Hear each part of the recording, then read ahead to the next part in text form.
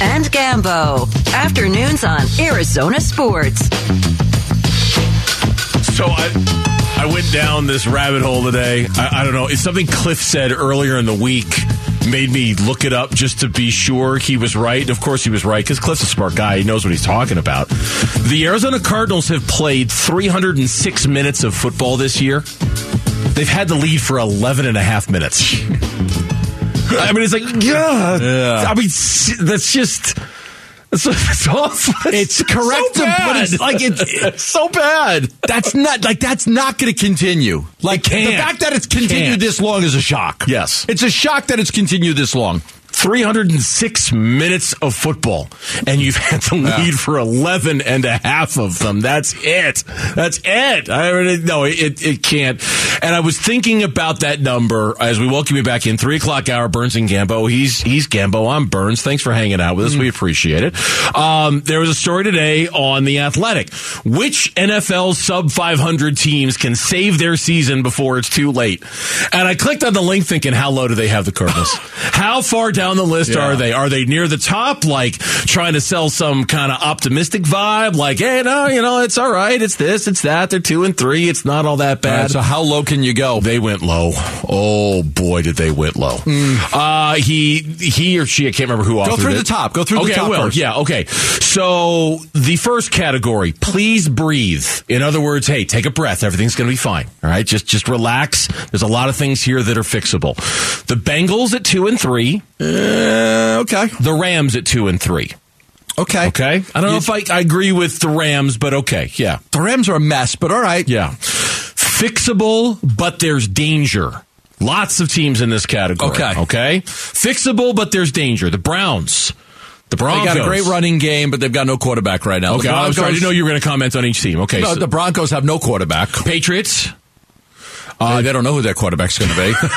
It's Bailey Zappi. Cool name. Mm-hmm. Is it Zapp or Zappy? Zappy. Zappy? Bailey Zappi. That's a really cool name. The Jags, who... I told you, you jumped all over the Jags early, and remember, I was like, no way. Remember, you were like, they're going to win the division. I'm like, no, they're not. They're not. Remember 2 games in? Burnsy was all over the Jags. They're going to win the division. I'm like, no, they are not.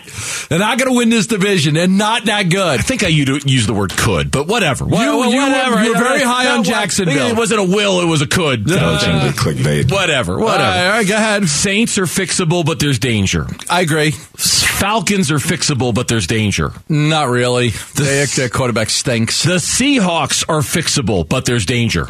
They're not fixable. They can't stop anybody.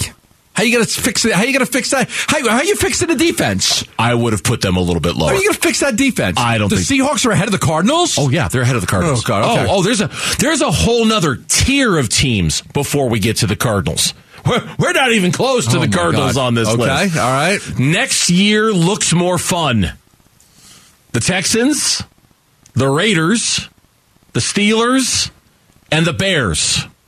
I don't think the next decade looks fun for any of those teams. I don't think the next decade looks like it'll be fun for the Bears, the Steelers, the Raiders, or the Texans. The Raiders, they've lost their 4 games by a total of 14 points. Right, they're also in a division with Patrick Mahomes and I get that.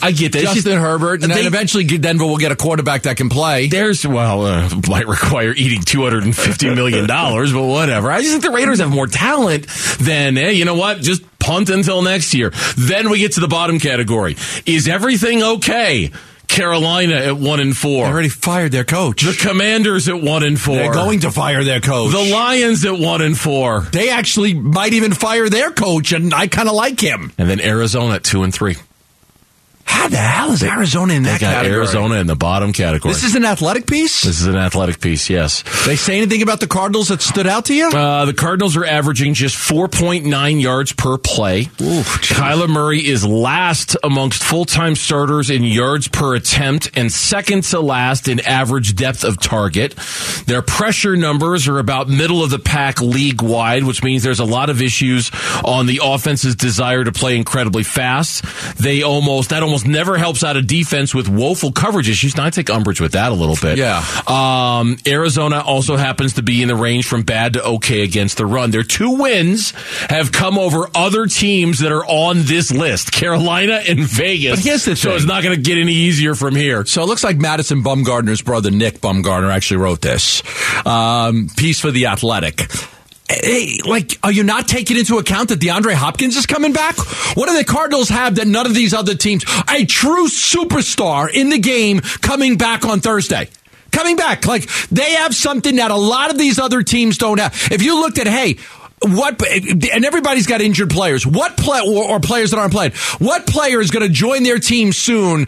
The Cardinals have the best one. Yes. The Cardinals have the best player that's going to join their team soon. It is the only hook for you to hang your hat on if you're a Cardinals fan. That's it.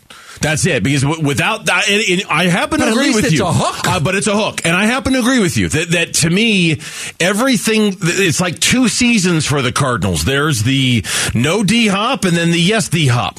And they're 2, I'm not going to judge anything about the Cardinals and their ability to deserve to be on this list or to not deserve to be on this list until I see DeAndre Hopkins back on the field for the Cardinals to see what sort of a difference he makes. Because I hate resting it all on that. I hate putting it all on one guy. But at this point, honestly, Cardinal fans, what choice do we have?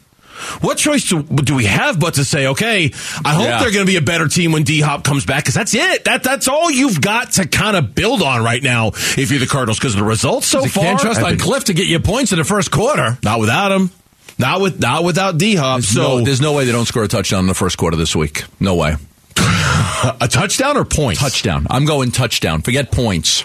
Oh, boy. They're going to score a touchdown in the first quarter. Oh, boy. Do I? You want to bet a lunch? Do I? I'm not even going field goal here. Touchdown. First quarter, touchdown. No, you know what? I'm not. Okay. I'm not. Only because the fan in me doesn't want to bet against something like that. Because you know how bad Seattle's defense is. I do. I know that. But the fan in me, it's like starting Geno Smith in your fantasy league and rooting for him to just kill the Cardinals. That's why I can't play fantasy football. And I actually have, this is crazy, I actually have Geno Smith as my starting quarterback on my fantasy team. I picked him up. I got a win last week because of him.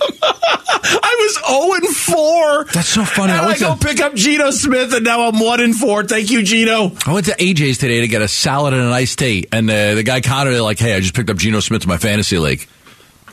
Like, okay. Yeah. And I'm going to start him this week. I'm not going to root for him to do well against the Cardinals because I'll always root for my team to win over my fantasy team. But I just can't bet on them to not score a touchdown in the first quarter because it just feels like I'm rooting against my team. And I don't want to root against them. So I'm not against your Arizona Cardinals. I'm not going to do it. I won't take that bet. We can just do like a mocha. You'll feel so bad. You want to? I can just do that. Just a mocha? I like. Yeah, it's like a hot chocolate milk. I kind of like it. So a touchdown. Let's score a touchdown in the first quarter. It's be the least of any bet we've ever had. As long as nobody out there accuses me of, because then I don't mind, because I'll just bring everybody a coffee and that's fine. Mitch, put it. Give me the Babaluga. We got a bet here. I got a bet. I was going to throw out there, if Gambo loses, he has to have an iced mocha. What is that? I would hand it to him, but he wouldn't know what it is. What is this? This isn't coffee. That's actually like a great punishment, though.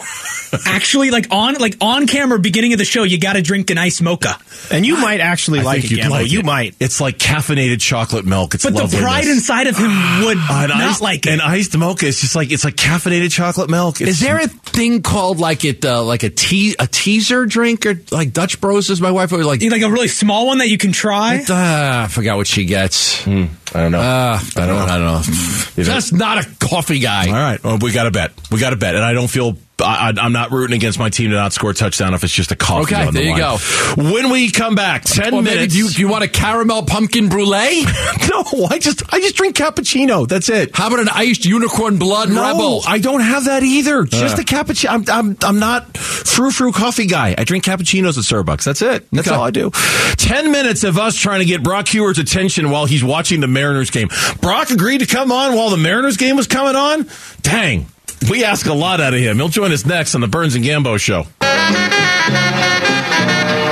Burns and Gambo. Afternoons on Arizona Sports. It's just really indicative of the love that Brock has for us, that he would agree to come on with us. I wouldn't go on their show if the Yankees were playing. In the middle of a Mariners or the game. D-backs. It just goes to show how much he means to us, or how much we mean to him. He wants to ask us if we knew that Robbie Ray was going to give up a bomb. Well, we did. But We did. We absolutely did. Oh, is Brock on the line? Joining us right now, Brock Heward. I didn't realize he was on the line. He was probably listening to every word. Hi, Brock. How you doing? Yeah, funny. Yeah, you guys are real funny. Yeah. We want Seattle to win, though. do. Like, we hate the Astros. The Astros. We want them to win. The Astros going to the World Series or even going to the ALCS is like my worst nightmare, Brock. I'm rooting for your Mariners like there's no tomorrow. I won't even watch if the Astros are in it. Yeah, they're just good. They're just annoyingly good. And I'm sorry.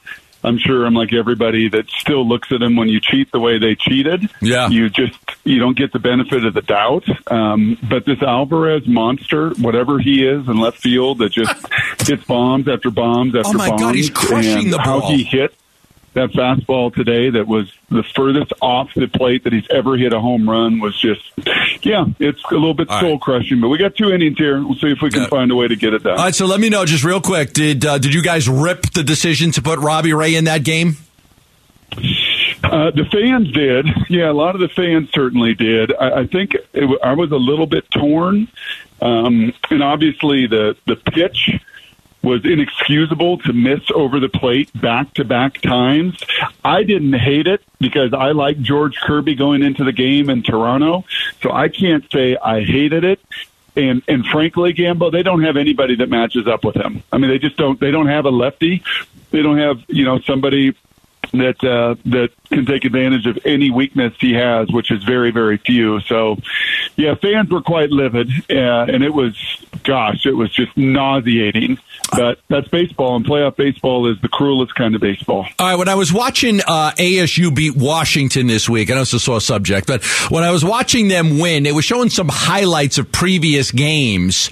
And they actually, and I was glancing at that time because it was kind of pregame, and man, they showed you celebrating like there was no tomorrow. Do you remember that game?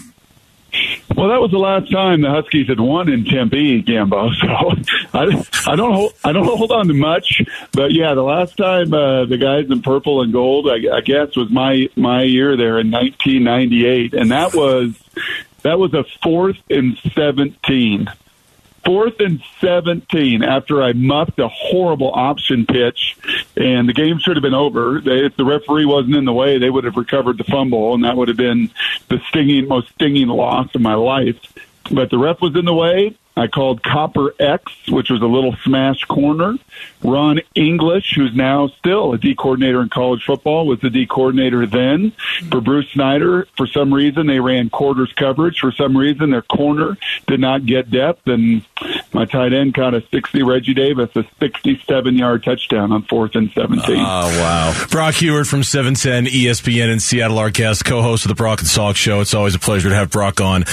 This might be, Brock, the weirdest Seahawks conversation we're going to ever have. The defense, the defense is trash, and Gino's great. Oh my God! I don't even know where to begin to ask you about this team. So, where do you, Gino? Let's start there. Is it sustainable? Can this last all season long?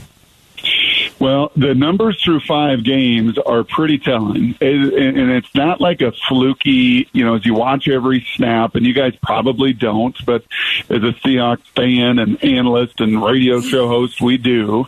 And guys, I mean, the numbers are real. I mean, a 75% passer leads the NFL. He's the most efficient passer in the NFL, like with a 113 QB rating. He's 4th in the league in QBR, just behind Mahomes and Josh Allen. I mean, it's the command that he has at the line of scrimmage, calling the game, checking the game, getting in and out, the confidence he has in Lockett and Metcalf and his young rookie tackles that are playing well.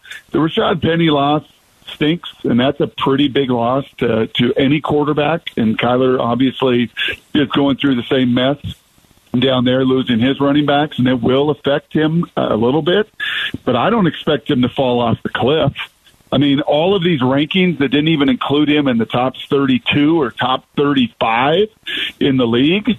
I mean, I think he was like in most of the preseason rankings, like 38, 40. I mean, they just total disrespect. So he's not going to fall off the cliff. He's not going to end up the number one rated passer, but he's playing at a level where we're having the conversation of whether or not to re-sign him to like a 2 or 3 year deal, and make sure you have someone in place before you may or may not get the QB you want in the top 10 to 15 picks. Are the Seattle fans and media enjoying the demise of Russell Wilson in Denver right now? It is very split, Gambo. Very split.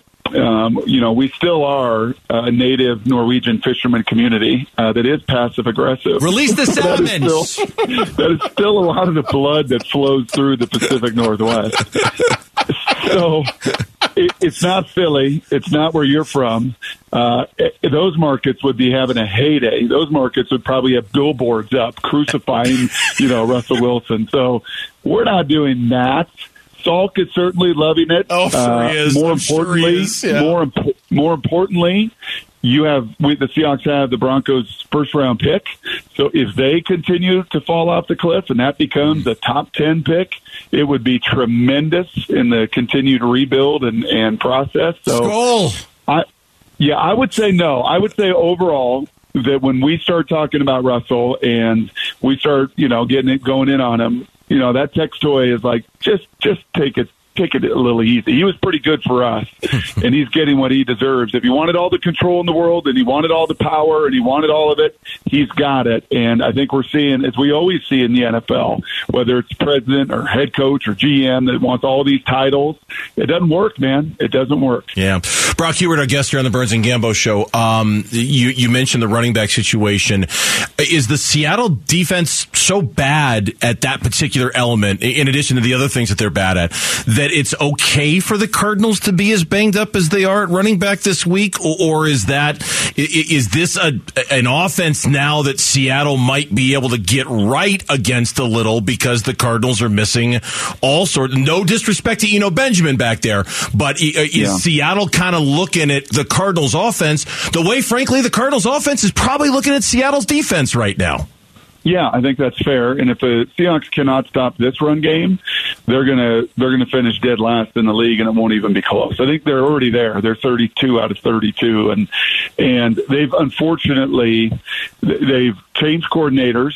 They are playing a new scheme. They're trying to play these big three walruses between the guards, and then Darrell Taylor and Uchenna Nwosu at end. One of those two can hold a point of attack, and one of them can't. And those walruses are not getting off the ball. They're not blowing people up. So linemen are getting to the second level, and you add it all up, and it's a total mess and disaster. So if there is any team to run on with a backup to a backup running back, if you're Arizona, you've got the matchup this week. Now, on the flip side, you've also got really young corners and safeties that aren't playing well. I mean, their whole group on that side is just playing so poorly that this is a game, and Arizona's had success up in this building for many, many years with different coaches and different quarterbacks. And, yeah, I think this is a game where they score 30, and it will be whether or not Geno can score 40. Because that's kind of what the Seahawks have to do if they're going to find wins in 2022. Leave me with this: is there, because of Geno's age and his lack of success, his whole career up until now? I mean, is it possible, like you mentioned, could you do a 2-year deal with him, pay him a lot of money, and still draft a quarterback if you've got a top 10 pick that you could groom to be his replacement?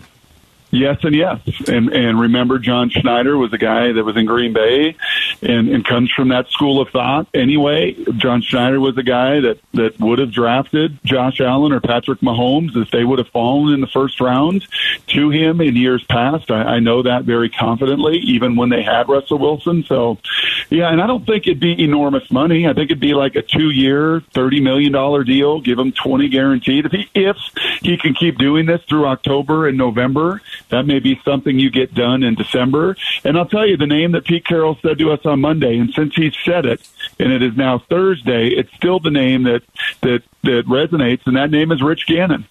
And he said, hey, Rich Gannon was the guy that sat around for 6, 7, 8, 10 years that got to the right spot with the right people around him, a system that believed in him, that had a tremendous supporting cast. And you watch what Rich Gannon became very, very late in his career.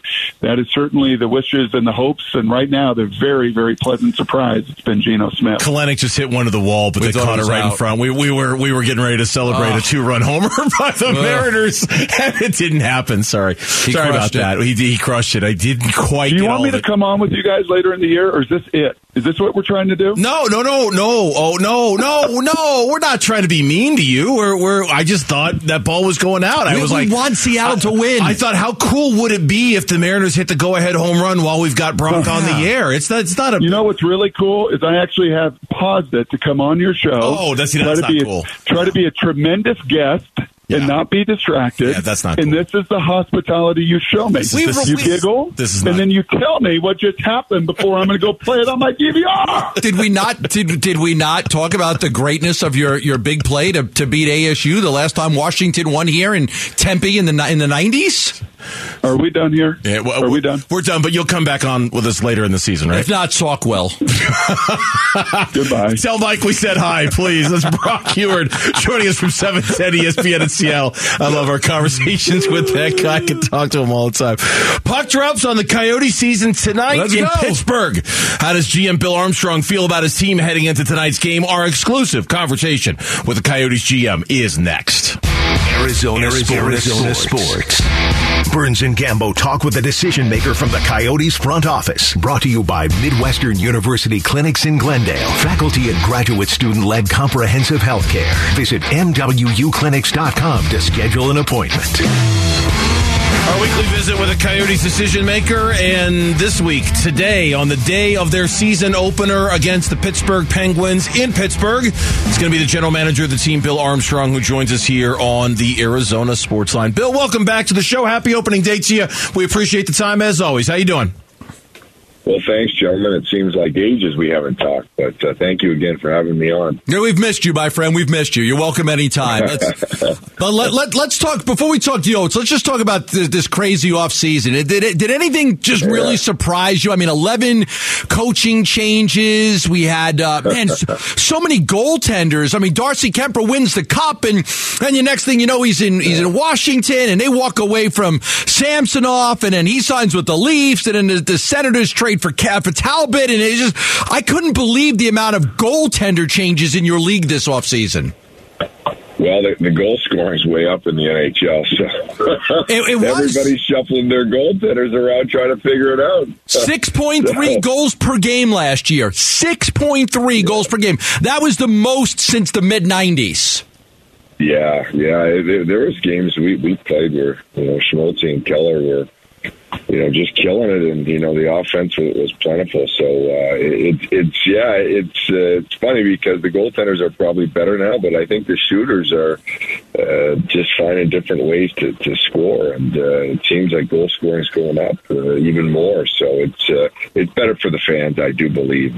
Nobody mind a close, hard fought game and playoffs and that, but it's nice to see goals. It pulls fans out of their seats. And I've asked you before what you would sell, how many kids you would give up, right arm, left arm, house, whatever. Let's just talk for a second about Connor Bedard and how many teams are going to have an opportunity to get this great kid. He's considered a generational talent.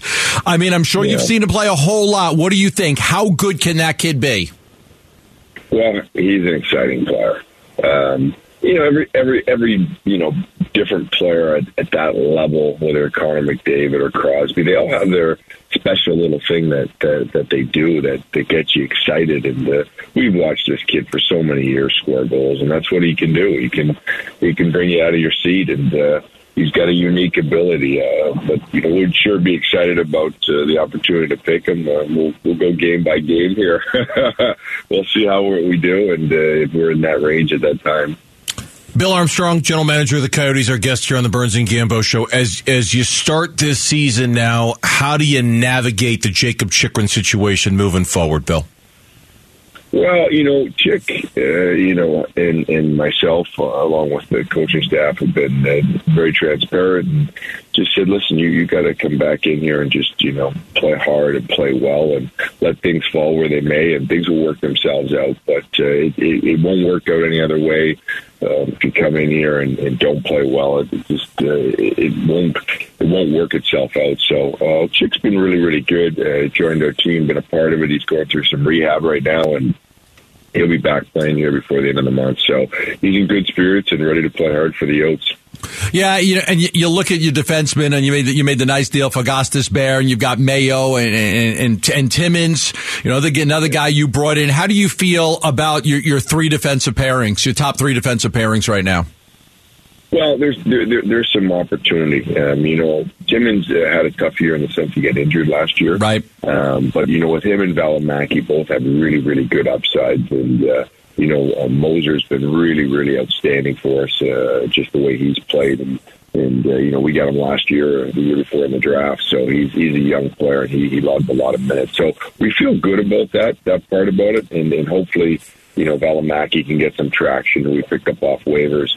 And take that next step in his career. And same with Timmins. They would be two outstanding players, hopefully, that can add in on defense for the next coming years for the Yotes. And I feel good about that side of it. And we've added Brown, who's brought some toughness and leadership too. So I like our defense. Obviously, we're always trying to improve that, and you can see that with our waiver pickups. No, absolutely. More size with Josh Brown. Let's talk about Dylan Guenther making the team. This is your MO. This is what you're known for, is drafting quality players to rebuild an organization. Guenther, number 9 overall pick in 2021. You've got him here. Do you expect that this is just a short-term look at him, or do you think that he could, be on the roster the full season? Well, listen, at the end of the day, the NHL gets better every 10 games. Just because you score in preseason or you score in the first 10 doesn't mean you'll score in the next 10. And so we're going to take a cautious approach. He won't play tonight. He'll probably get a chance to play in the next game. And, he's got, his instincts and skill level are NHL.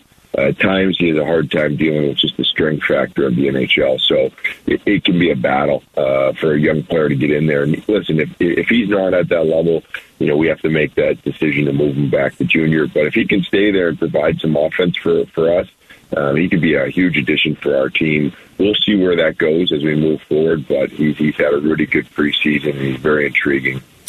Bill Armstrong, general manager of the Coyotes, our guest here on the Burns and Gambo Show. Their opener against the Penguins is at 4 o'clock. You'll hear it on ESPN 620, but this is our weekly conversation here, and it's always a pleasure to talk. We had him on right after he signed his new deal, Barrett Hayton.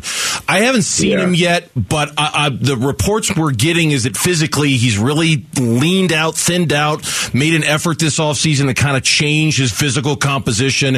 What effect do you think that will have on his game, and do you need him to look to score a little bit more this year, Bill? Well, he had an interesting season last year because at the start of the year he really struggled. He went and he actually got injured and he lost some weight, and he came back and he was a different player for us in the second half and put up some numbers. And we're looking for that player that was there in the second half that could add into the offense. And he's come back after the summer, and you could see this kid works. He put the time in the gym and the skating, and he's done all the little things. And he's a better player than he was last year. So we're excited about seeing him again this year, and hopefully he can add some more offense from the second line. And that'll be a key for us. Keller, Boyd, and Schmaltz are on our first line. They're going to do a great job and provide some offense, but we need some secondary offense. And if Baird can drive the bus on that one, that would really help us out. You expected him with Kassian and Krause on that second line? Yep, absolutely. They can, Kassian is a big, tough kid, but he can also play, and same with Krause. He's a physical specimen out there and banging bodies, but he can chip in with some offense too. Yeah, they played together a little bit in the preseason and looked like a good line, so we'll see how it goes and what Coach does with them tonight. All right, last one, just Vemelka, good find by you. Did a good job. He's a big goalie, comes in with good size. What are you expecting out of him this year? He had to really carry the load for you a lot last season. Yeah.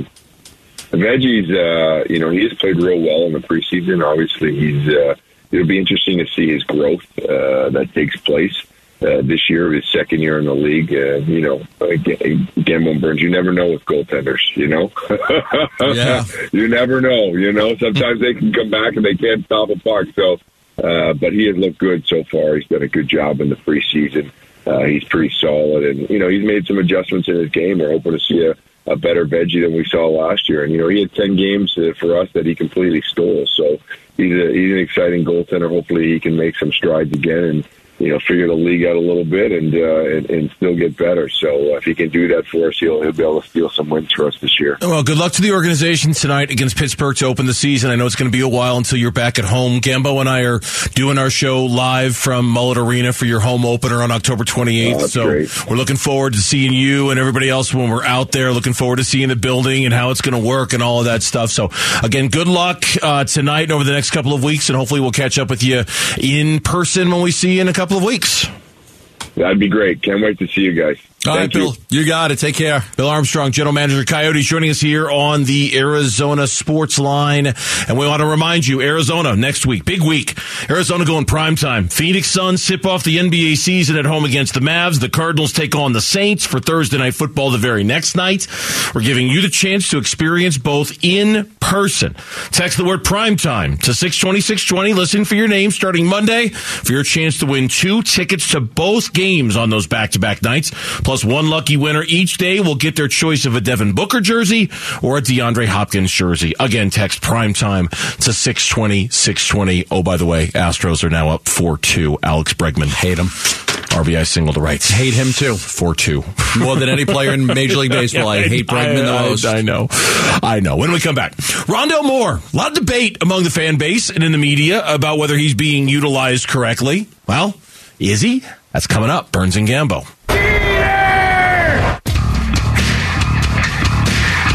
Burns and Gambo. Afternoons 2 till 6 on Arizona Sports. John Gambadoro, Dave Burns with you on this Thursday afternoon. Just looking up at the still 4-2, top of the 9th. Did he hit a home run? Did Crawford hit a home run? Or am I looking at it earlier? Was that a replay? That was from earlier. Okay. Fooled me. I hate when TV broadcasts do that. I should know better. I should have been paying more attention during the commercial break, but I looked up. I'm like, he looks like he's celebrating a home run. No, it's still 4-2 Houston. In the top of the 9th, they are 3 outs away from taking a very commanding 2-0 lead in this best-of-5 series. Yankees better beat them. You know what? Honestly, I'll say this to you, and I mean this with every fiber of my being. I'll root for the Yankees like it's nobody's business in the next round. Like it's nobody's business to beat the Astros. Welcome. We'll take you. Loan me one of your jerseys. I don't care which one. I'll wear it around. I'll be. I hate the Astros so badly. I will root for the Yankees to beat them in the American League Championship Series. That's saying everything right now about how badly I want to see the Astros get bounced. So, loan me a jersey. I'll wear it. We'll get you one. I've been looking forward to talking about this one today, and I'm glad we both emailed it to each other. I'm glad you saw it. I saw it too. Because I think this is a great conversation that we're about to have, and I just don't even know where it's going to go. Yeah, Jess Root from Cardswire did a nice piece on this. You really did. Yeah. The headline, Rondell Moore is doing more than jet sweeps and screen passes. And he went down and he looked at it. He looked down at all the pass routes that Rondell Moore ran Sunday against the Philadelphia Eagles. Now, look, I've had the complaints. Lots of Cardinal fans have had the complaints. Bubble screens, wide receiver screens. Everything's at the line of scrimmage. There's still plenty of them. I mean, there is still plenty of them. But Jess from Cardswire looked at the breakdown of Rondell Moore's snaps and the routes that he ran. Behind the line of scrimmage, he ran 6 pass routes. 0 to 10 yards down the field, 18 pass routes. 10 or more yards down the field, 15 pass routes. Yeah, of the 18 routes within 10 yards of the line of scrimmage, 2 were when the Cardinals were inside the 10-yard line. 3 were actually routes to block on a screen pass to another player, and another turned into a deep route when Murray extended the play, but was originally within 10 yards. So what does it mean? He's basically saying, like, don't expect a whole lot of screen passes and jet sweeps to stop. He is the best player they have for those, but they are using him in other ways. Look, what they haven't been doing is, the thing is not how he runs it, because you can use his speed to open things up. It's getting him the ball on those pass plays. Exactly. That's the key. The key is getting him the ball on those pass plays. And, there was that one play in the game last week. It was down the field. It was like, I think we were all wow, look, they went down the field to Rondale Moore. Even Dave Pash was celebrating it when he did the play call. It was great. Look, Dave. I understand using him as a decoy or using his speed to draw a safety, running a deeper route because he ran, 15 deeper routes to kind of draw a safety over and free something up for somebody else. But, with that being said, you do want to see him have some patterns down the field where he actually, can be a part of the offense catching the ball as well, because he runs good routes and he's got good hands. Yeah, here's Cliff Kingsbury after the game on Rondale and how he played. Yeah, Rondale is coming off those injuries, hasn't practiced a lot. I just think it's time on task. You saw him get more comfortable in the second half and do what he can do, shifty, making plays, and we're going to need him to be that guy for us in our offense and kind of be that piece that can get in open space and make those extra yards. Right, two things, and I hear what you say, and the thing that stands out to me, there are two things that stands out. Number one, you're right, the wide receiver and the bubble screens, those aren't going away, because Cliff, as Jess notes in the story, wants to get the ball in Rondale Moore's hands, and that's the quickest, easiest way to deliver the ball to Rondale Moore, right? Like, okay, here you go, quick little bubble screen, boom, go get it, make something happen. The other thing, all right, if he's running, and what were the numbers I said? 15 routes, 10 or more yards downfield, even though it doesn't feel like it because the ball's not being delivered there, there's clearly a problem on one of two fronts here. Either he's not getting very open on those routes, or Kyler's not seeing him on those routes. And that's immediately where my mind went to when I read this story. More the latter. Like, almost immediately, like, man, you've showed me some film that you get sent to you, and we're looking at Kyler, and he's missing this guy, and he's missing that guy, and he's not seeing that guy, and he's not seeing this guy. And my first thought when I read this story was that it feels like Rondale Moore's not being thrown to downfield. He's running down there. Is Kyler seeing him? Is Kyler recognizing that he's open? Is he open? I mean, that's kind of first and foremost. Yeah. And I'm not going to sit here and pretend like I've looked at every, piece of film on Rondale Moore to know whether he's open or not every single time he goes out there. I'm sure there are some times he's not, but I think it's also fair to wonder, are there times where Kyler just misses him out there? And that's why it feels like everything he catches is at the line of scrimmage. Yeah. Now, AJ Green was out a couple of weeks ago, and then Rondale Moore was outside a whole lot. He was actually outside 71.5% of the time. He was outside. Now, this last week, he went back to being a slot guy, 83% of the time being in the slot. So, I don't care if you have him in the slot. I don't care if you have him outside. Run some intermediate patterns for him. I think he could be a real weapon for you 10 to 20 yards down the field. I really do, especially on crossing patterns and things like that, because he is, he is a really fast receiver. He's going to get separation. It's not like he's not getting separation. So I'm a believer in this kid. I think he could be, we've talked about the wide receivers they've drafted that haven't worked out. I think that he's got a chance to really work out, but it's usage. It's like, how do you want to use him to get the best of his abilities out there? Well, and I think I complain about it too, how many wide receiver screens and bubble screens and things like that, but I think this is also partly a Kyler Murray issue, and it's a Kyler Murray seeing the field. And when I say seeing the field, understand, I don't mean, because he's 5'11". I mean seeing open guys, going through his progressions, looking for open receivers, knowing where to throw the ball to, things like that. And I wonder, because what's going to happen is when DeAndre Hopkins comes back, I would imagine Rondale Moore becomes almost exclusively your slot guy, right? I would think that Hollywood plays almost on the outside every single time. I thought he had a chance to kind of be like Christian Kirk in many ways. Maybe he spends a little bit of time on the outside too, but I think that our perception of Rondale Moore and how he's being used is being skewed by the fact that most of his receptions have come at or around the line of scrimmage. There are times when he's further down the field, and for whatever reason, he's not open or Kyler's missing him. They're not delivering the ball to him, and that is a weapon that needs to be exploited. Well, he's too good for that. The Cardinals don't turn the ball over a whole lot, but it is a lot easier not to turn the ball over when you're not taking shots down the field. No doubt. When you're throwing a lot of those quick little slants or throwing the ball behind the line of scrimmage, it's unlikely that you're going going to have a turnover there unless it's a fumble. When we come back, the top stories of the day, that includes the latest blow to the Cardinals and an update on the MLB playoffs. That's all next on the Burns and Gambo Show.